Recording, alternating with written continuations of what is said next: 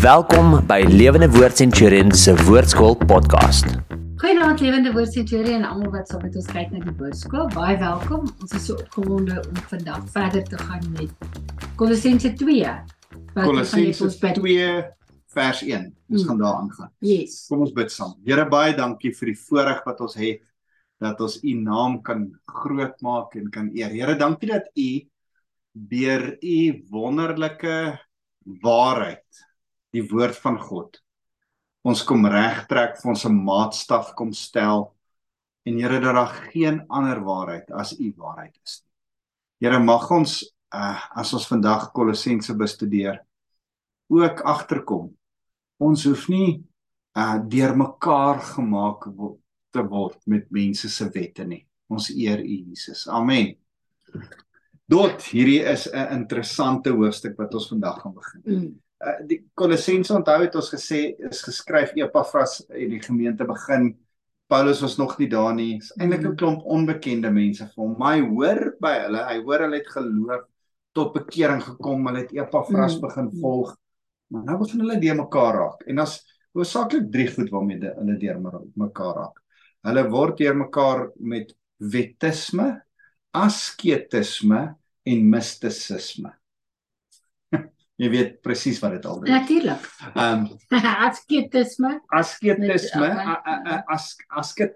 Asceticism, askete, sê, man, kennis is belangrik. Solank ons net alles ken, en jy moet die woord ken, en jy moet die feite ken, en jy moet net die wetenskap ken, dan gaan jy gered word. Kennis, okay. Mysticism sê, nee, ons moet net glo, die Heilige Gees moet iets spesiaal kom doen. Nou, in die kerk vandag is daar nog steeds asketisme en mysticisme. 'n ding van, ons is spiritual en geestelik, en jy moet net bietjie bid en langer bid, en jy moet 'n ervaring hê, en jy moet 'n bietjie bewe, of jy moet 'n bietjie dit, en ek nog nie die goed nie, maar dis nie die enigste ding van redding nie. Jy kan nie deur dit gered word nie. Dis nie hoe jy weet of jy Jesus ken. En ken is nie bo in jou grystof. Jy kan nie sê, ek weet, ek kan hierdie hele boek uit my kop uit opsê, ek ken Jesus nie. Verstaan jy? Dis nie hoe dit werk. Maar dis ook nie 'n stel wette wat jy nakom. So hierdie gemeente het al 3 hierdie probleme gehad. Hulle het een groepie gehad wat sê, julle is nie spiritual genoeg nie. Hulle het 'n ander groepie gehad wat gesê het, nee, julle weet net nie genoeg wie Jesus is nie. En dan het jy 'n ander groep gehad wat sê, nee, julle hou nie die wette van die Ou Testament reg genoeg nie. En nou kom Paulus en sê, nee, wag. Kom ek verduidelik vir julle. Dis nie een van hierdie 3 nie. Dis Jesus. Dis 'n verhouding, 'n persoonlike liefdesverhouding met die koning van die konings.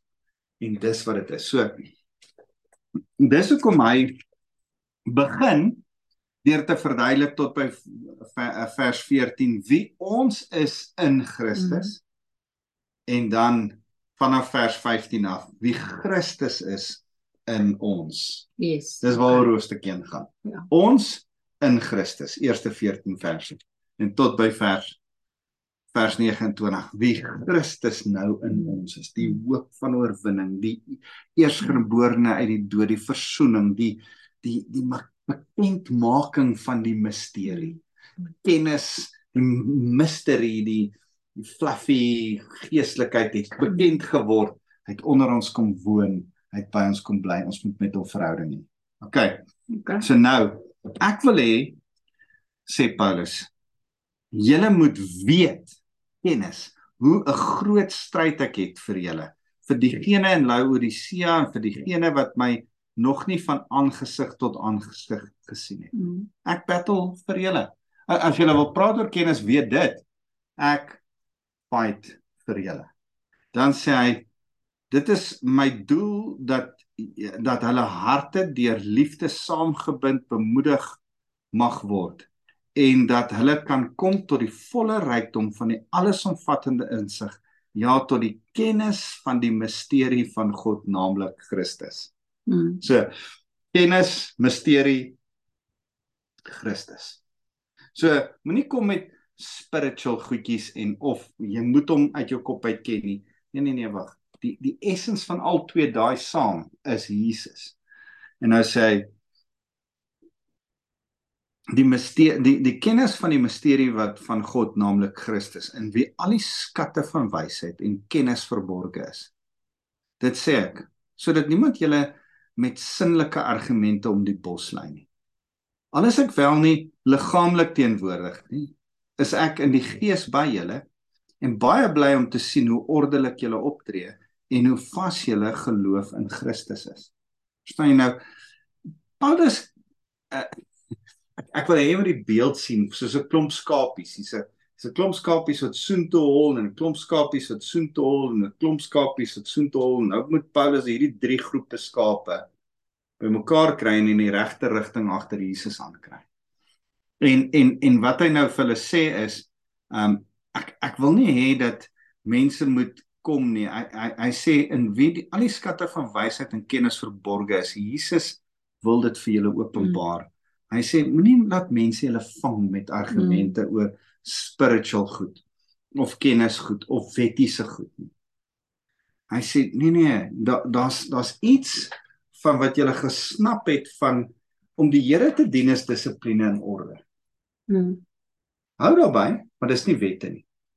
En ek wil hierdie ding sê, so rukkie terug stuur my ma vir my so 'n mooi boodskap van die 10 gebooie neergeskryf in die Nuwe Testamentiese taal. Okay. As 10 nuwe beginsels. Dit is mooi. En ek dink, ja, dis mooi gestel. Ons leef nie meer onder die wet nie. Die wet se teruggryp word beginsels wat ons nou wil uitlewe. Dis nie meer moet nie, maar wil. So nou sê Paulus vers 6.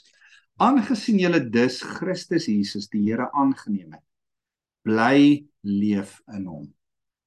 In hom is julle gewortel en in hom word julle opgebou en versterk in die geloof soos julle geleer is, terwyl julle oorvloedig is in julle dankbaarheid. Pas op dat niemand julle meevoer deur filosofie en leebedreerheid wat op grond van menslike tradisie en teorie oor die kosmiese elemente en nie op Christus nie.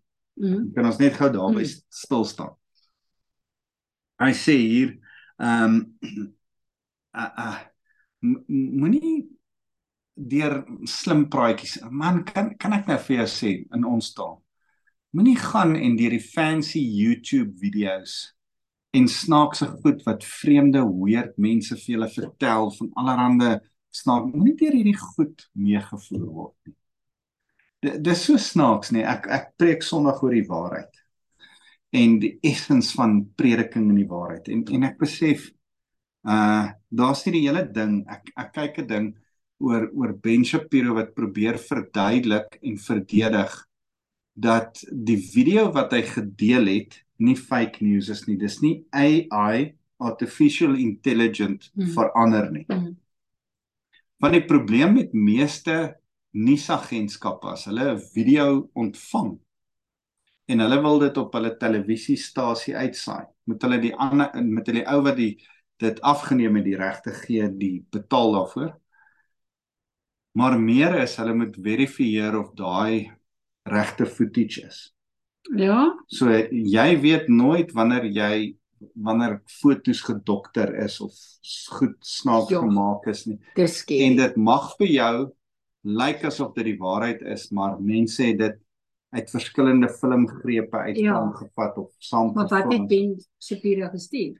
Wie is hy? Daar was Ben Shapiro se Jood wat praat oor die oorlog tussen Hamas en Israel en daai hele storie van Hamas wat 'n rocket opgestuur en val die rocket op die hospitaal in Hamas self en hy skiet 'n paar karre stukkend en daar's 'n paar mense dood. Hamas sê toe daar's 500 mense dood. Daar's baie min mense dood. En toe wys hulle video footage van die bomkrater en wys dis toe hulle eie bom. En toe sê ander mense nee, maar dit is fake news. Hulle het dit nagemaak. Ag en toe moes toe die Amerikaanse FBI dit ondersoek en geverifieer dat dit wel so is. Maar baie interessant. Ja, okay. Feit van die saak is, ons het in die ou dae gesê, sien is glo. Nie meer nie. Ja. As jy 'n video kyk, moet jy mooi dink of die video regtig is. Ja. So, ons moet versigtig wees dat ons nie meegevoer word deur filosofie en leebedreery. Kan ek net vir jou sê, daar's ek het dit nou so 'n rukkie terug vir my ma verduidelik. Nie alles op YouTube en nie alles op die internet is waar nie. Mense sien goed. Ek het weer gister 'n video gekry van iemand. Kyk hoe die EFF die woolies in Durban geplunder. 10 minute later. Skus, hierdie is ou nuus, dis 4 jaar terug se plundering van woolies. Okay. Nie alles wat jy sien is waar nie. Ek het ook al die fout gemaak om 'n video aan te stuur. Kan ek net vir jou sê, dink 10 keer voordat jy 'n video aanstuur. Ja. Want op 'n stadium kry ons van iemand af 'n video oor die COVID goed inentings en een van die in die video waarin hulle waarsku oor die COVID inentings maak iemand 'n like so op en dan is dit eintlik 'n alien wat daar lê. So 'n alien pop en so uit 'n movie. My kinders gesê, waar kom die mense aan hierdie snert wat hulle so opmaak? So kan ek net vir jou sê, wees versigtig wat jy aanstuur, wees versigtig wat jy inglo. Philosophia is die Griekse woord philos, liefde, sophia, wysheid. Liefde vir die wysheid, filosofie, is nie wat ons moet hê nie. Ek het filosofie bestudeer op die universiteit. Great, wonderlik, oulik. Maar ons kort nie 'n liefde vir die wysheid nie. Vanoggend lees ek vir my radiokanselprogram die stukkie in 2 Kronieke hoofstuk 1 waar Salomo, waar die Here vir Salomo sê, omdat jy kom offer het, vra my enigiets, dan gee ek dit vir jou. En hy sê, Here, ek weet nie om hierdie mense van u te regeer nie. Sal u my wysheid en oordeelsvermoë gee om hulle te regeer? En wat my vang vanoggend is, dat Salomo nie gevra het vir wysheid nie. Hy het gevra, help my om hierdie mense beter te bedien. Die mense is die fokus, nie die wysheid nie. Ek het wysheid en oordeelsvermoë nodig om die mense te help. En ek dink, filosofie, liefde vir die wysheid, is die verkeerde liefde. Liefde vir die mense en liefde vir die Here is wat ons liefde vir wysheid sal gee. Okay. Kan ons lief wees vir die Here en nie lief wees vir wysheid nie. Jy hoef nie al die kennis te gaan opsoek en al die praatjies en die verskillende argumente hierom en die regte dogma hier en die presies die regte teologie daar nie. Nee, kan ek en jy by 'n verhouding met Jesus Christus uitkom. Verseker aan die waarheid vas, maar moenie met 'n filosofie en 'n leebedreery op grond van menslike tradisie en teorieë vasgevang word nie. Hy sê, hier's filosofie op grond van menslike tradisie. Ons het 'n klomp tradisie. Vandag net weer in daai stuk, wat ek gelees het uit 2 Kronieke uit. Bless dit my so dat Dawid gaan haal die ark uit die tabernakel uit en vat hom Jerusalem. Vir 400 jaar het die ark in die tabernakel gebly. En almal vir 400 jaar het hom so aanbid. Dawid het die guts om hy ark te gaan haal en in 'n ander tent in Jerusalem te sit. Ja. As jy weet hoe kwaai die Jode is. En hy het hom nie aan tradisie gesteer nie, hy het hom aan die wil van God gesteer. Moet jy nie aan tradisies. Een van die goed waaroor ek so bly is dat ek met die tradisie van die Sisterkerke en die protestante beweging van jare en jare gebreek het. En een van die passievolle goed in my hart is, ek wil uit 'n verhouding, liefdesverhouding met Jesus, eerlike vrae vra. Hoekom doen ons dit? Hoekom maak ons so? Hoekom katkiseer ons op 17? Daar staan niks van katkiseer op 17 in die Bybel nie. As jy tot bekering kom, moet jy gedoop word. Okay, maar hoekom doop ons dan die kinders? Daar staan niks van kinders doop in die Bybel. Ek het eerlike vrae gevra oor die tradisies van goed wat ons doen. Op 'n stadium, jy weet dit, wou ek nie bid voor kos nie, voor ete nie. Sê ek, is hier nie net 'n tradisie nie. Is ons nie besig met ons nie besig met 'n filosofie en 'n tradisie. As dit nie uit genuine liefde uitkom nie, moenie bid vir jou kos nie. Ja, maar daar's sekere gebruike wat mooi is. Ja. Jy moet die gebruik heilig. Moet dit nie net doen omdat jy dit al vir jare doen. Doen dit want dit beteken iets. Vandag beteken bid vir my en jou vir ons kos. Iets. Ek sê julle aan een vertel. Ek het 'n tradisie. Wat's dit? En is dalk gepas om dit hier te sê. My menslike tradisie, ek het groot geword in 'n huis, maar my pa gesê, daar sal nie 'n kersboom in ons dopperhuis wees nie. Hendrik van der Merwe het gesê, glad nie. En ek het gedink, ek nou tot bekering kom, like hierdie dopper tradisie. Nou gaan nie 'n kersboom in ons huis wees nie. Wat meer is ek het een of ander skrif nog vir dit in Jesaja of Jeremia ook gehad vir dit. Tot my dogters tieners raak, en hulle self die skrif kan lees. En hulle sê, pa, ons daai skrif gaan lees wat pa altyd, maar dit het niks te doen met kersbome nie. En ek sit dit is sleg as my kinders slim genoeg raak om my teologie te tank. Ek sê, ja, maar ek wil nie 'n kersboom. Hoekom nie? Want dis pa se tradisie. Dis pa se gebruik, dis pa se filosofie dat dit verkeerd is, dis pa se wekkie en pa se kop dat dit verkeerd is. Sê ja. Okay, maar dink pa nie pa se tradisie is 'n bietjie in die pad nie. Wat as ons dit wil hê?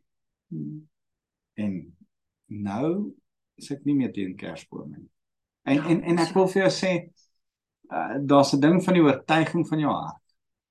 Maar as jy 'n kersboom in jou huis wil hê, moenie wette maak. Hoor wat sê Paulus verder. Hy sê moenie in al hierdie goed vaskyk nie. Hy sê, want in hom, in Christus, woon die hele volheid van die goddelike liggaamlik. En in hom, wat hoof oor elke heerskappy en mag is julle met die volheid vervul. Die Here is God bo alles, julle is daarmee vervul. Die Here is die God bo die Sabbat. Hy is die Sabbat. Ek hoef nie die Sabbatwetjies te onderhou nie. Daar's 'n beginsel van rus wat goed is as ek dit nog steeds nakom. Daar's 'n beginsel van moenie snaakse afgode in my plek in my huis nie, maar die Here is die koning van alles oor my. So as daar 'n kersboom vandag in my huis staan, is dit nie omdat ek 'n afgod in my huis het. Nee, dis omdat ek besef dat selfs die kersboom vir my kinders iets van Jesus se liefde begin reflekteer. So in Christus kry alles hulle liggaamlike uitspeel. Vers 10, en in hom wat hoof is oor heerskappy mag is hulle met hierdie volheid vervul. In hom is julle ook besny. Nie met die besnydenis deur mensehande nie, maar deur die besnydenis van Christus, waardeur julle sondige bestaan weggeneem is. So, in Christus is julle met julle bekering, Romeine 6:6, besny. Julle hoef nie nou weer besny te word nie. Ouens wat die wet weer wil onderhou, die Sabbat, die varkvleis, julle hoef nie. In Christus het hy al die wette vervul. Hy sê in hom is julle ook besny, nie met die besnydenis deur mense aanneem, maar deur die besnydenis van Christus, waardeur julle sondige bestaan weggeneem is. Omdat julle in die doop saam met hom begrawe is julle ook saam met hom opgewek deur die geloof in die krag van God, wat hom uit die dood opgewek het. Ja, toe julle dood was as gevolg van julle oortredings en julle sondige aard nog nie weggesny was nie, het hy julle saam met hom lewend gemaak, deurdat hy al ons oortredings vergewe het. Nou kan ek net hier sê, Ou Testament, mans moes besny word, 'n sekere deel van hulle liggaam se vel is afgesny, besny, sodat die sondige deel teken daarvan is 'n simboliese teken dat sonde van jou af weggesny is, verbond van reinheid met die Here. Nuwe Testament hoef ons dit nie te doen, want jou hart word besny. Niks hoef afgesny te word nie.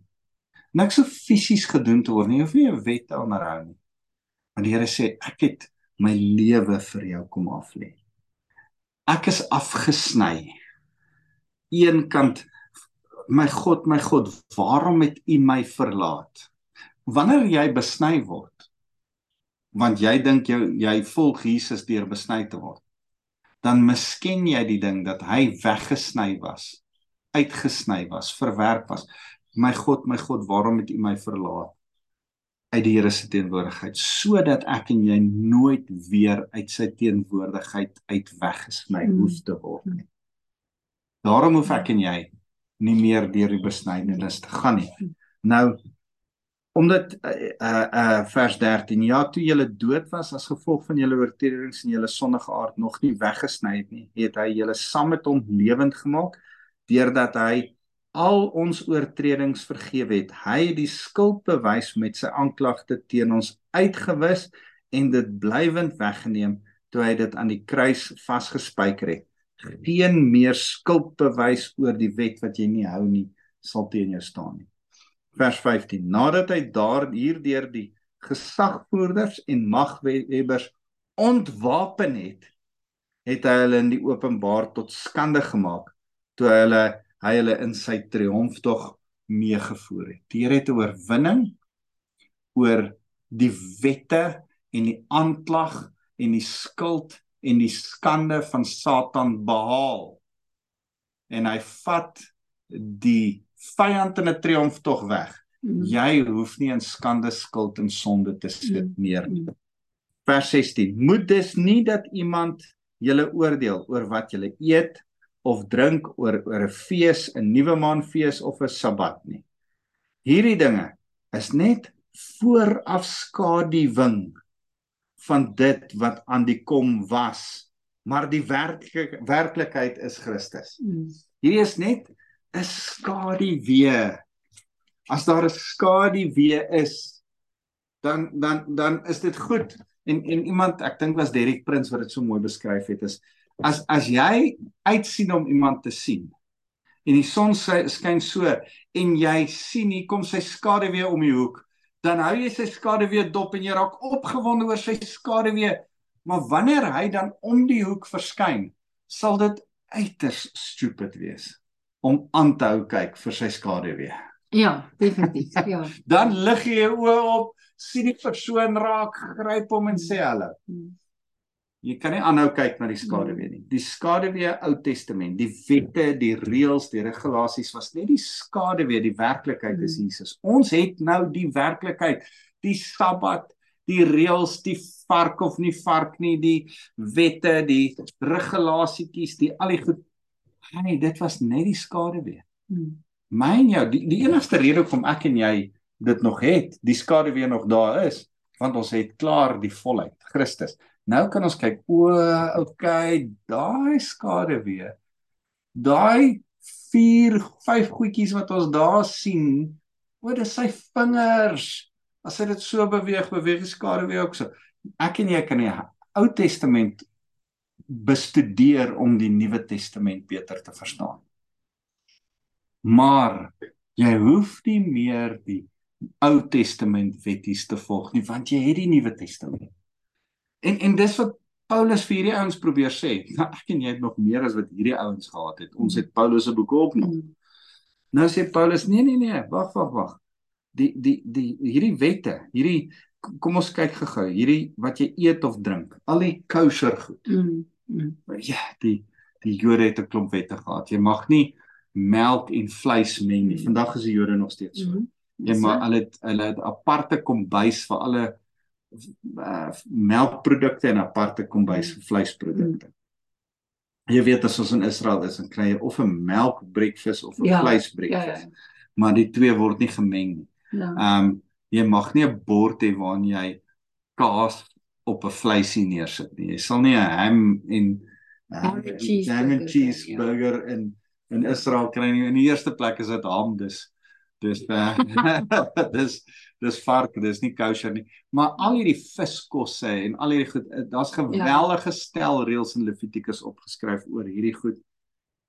Maar nou sê Paulus, luister, dit is vervul. Eintlik kom wys Jesus dit mooi toe en hy doek vir Petrus kom wys. Wat ek heilig verklaar, kan jy nie onheilig verklaar nie. En die simboliek daarvan is mense, daar was onheilige en heilige mense Ou Testament. Nuwe Testament verklaar ek nou almal as heilig. Yes.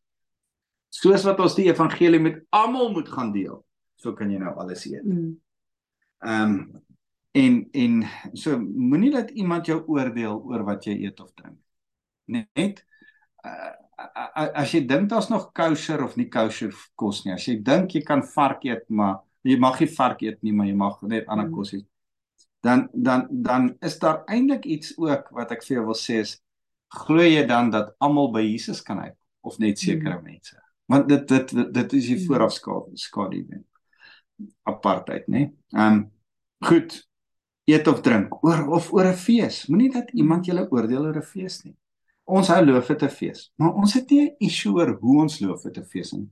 Ons celebrate Jesus, en as jy nie hou van Loofhuttenfees 'n fees of dit nie saam met ons wil vier nie, dan het ons geen sins condemnation op jou nie. Ons het dis ons oortuiging, my en jou oortuiging, en daarom hou die gemeente dit saam met ons. Ek hou Kersfees.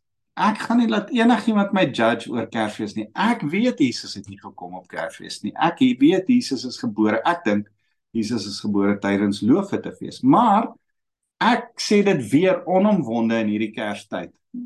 Ek sal elke dag, elke fees, elke uur, elke geleentheid, elke stuk hoed en vletjie en toedraai papier gebruik as dit iets van Jesus se liefde kan weerspieël. As die wêreld stil staan en sê, o ja, ons onthou Jesus se geboorte, dan gee ek nie om of hulle dit nou so klein bietjie mis het nie.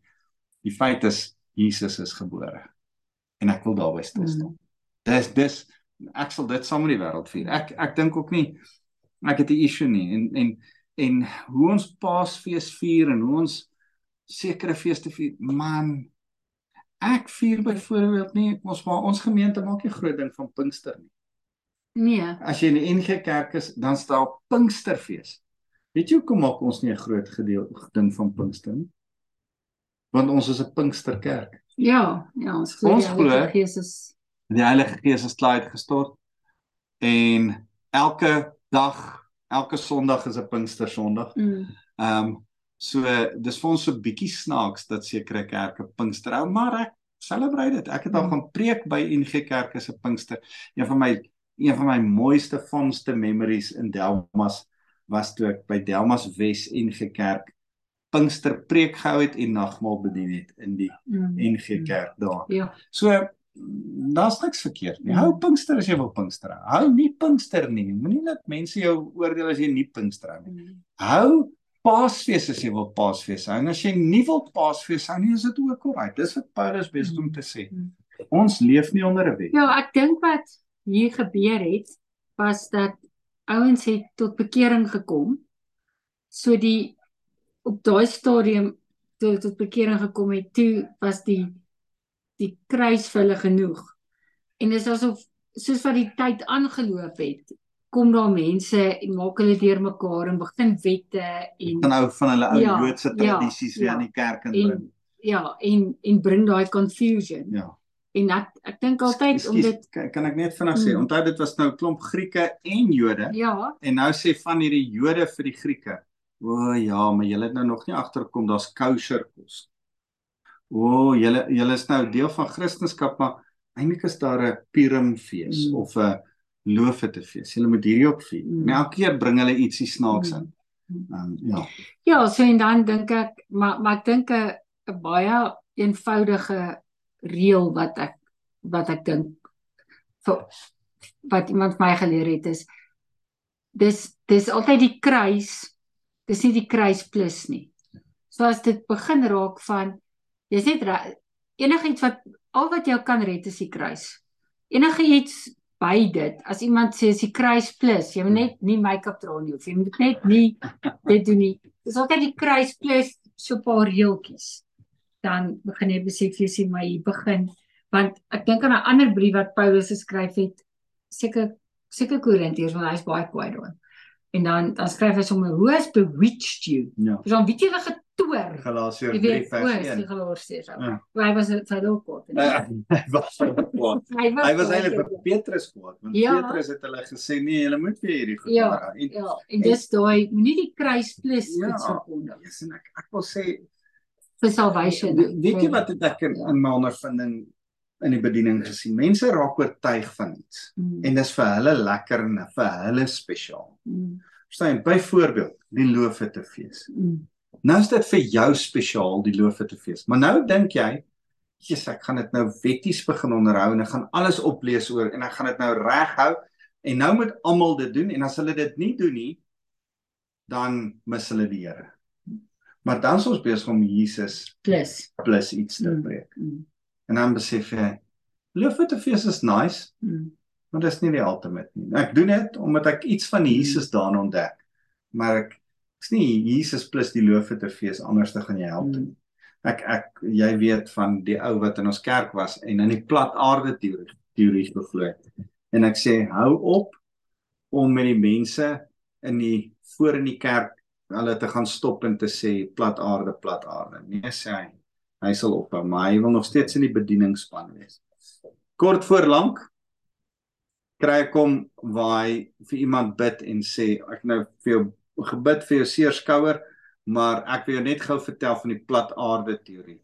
En ek konfronteer hom na die tyd en ek sê hoekom, hy sê, hy glo dat ons nie gered gaan word as ons in die ronde aarde ding glo nie. Want Jesus sê in die woord, volgens hom, dis 'n plat aarde. En as jy dit nie glo jy nie die waarheid van die skrif nie, dan gaan jy hel toe. Okay, dis logika. Ek sê vir hom, al glo ek niks waarheid van die skrif nie, maar ek het in Jesus 'n verhouding. Ek hoef nie Jesus plus plat aarde te hê om die hemel te bereik. Ek hoef Jesus plus niks anders te hê nie. En as ek die woord bestudeer, dan is die Heilige Gees die een wat my oortuig wat die waarheid is, nie iemand anders nie. So, wees geweldig versigtig. Hy praat hier, jy moenie oordeel oor eet of drink, oor feeste of nuwe maanfees of die Sabbat nie. Ja, ek het dit al so baie gekry en ek wil dit weer sê. Die Sabbat is nie 'n wettiese ding wat die kerk meer hoef te onderhou nie. En ek het dit in die verlede gesê, ek wil dit weer verduidelik. Ou Testament moet ons die Sabbat onderhou. Ons moet vir 6 dae werk sodat ons die 7de dag kan rus. Nuwe Testament staan Jesus uit die doodheid op die eerste dag. En dan celebrate ons Jesus se dag, sy opstandingsdag, elke eerste dag. En dan vanuit die rus van ons rus in Jesus, die feit dat hy vir ons uit die doodheid opgestaan het en die dood oorwin het, vanuit daardie rus werk ons vir 6 dae dankbaarheid uit. 2 heeltemal verskillende filosofieë. Die een sloof vir jou af om die 7de dag uiteindelik te rus. Jy moet sodat jy moet. Die ander een sê, yes, hy het gewen. Hy het opgestaan uit die dood. Nou is ek in sy rus. Nou wil ek graag 6 dae werk, want daar's 'n rusdag. So, heeltemal 'n ander ding. Ons vier die rusdag op 'n Sondag. Want daar's 'n beginsel van rus. Nie 'n Sabbat Saterdag wat jy moet rus nie. Dis Ou Testamenties. Dis die Here het gesterf vir dit. Die volheid is in hom. Dis nie die skaduwee wat ons hou nie. Ons kyk nou na die persoon, die rus, die Jesus, Hebreërs 4. Hy is ons rus. Tot ek moet seker klaar maak, maar ek gaan volgende week onthou, en Jaco moet ook onthou, dat ek gaan aan by vers 18 volgende week van Kolosensse 2. Yes. Kom ek bid. Here, baie dankie dat U die volheid is, en dat ons in U rus kry. In U rus vir al hierdie wette en reëls. Rus dat ons nie mystiek, snaaks, weird, spiritual hoef te wees nie. Rus in die feit dat U ons kennis is. Die feit dat ons U ken ons genoeg, weet ons genoeg. Here, dankie. Dankie dat U die volheid is en ons in verhouding met U kan staan. Amen. Amen.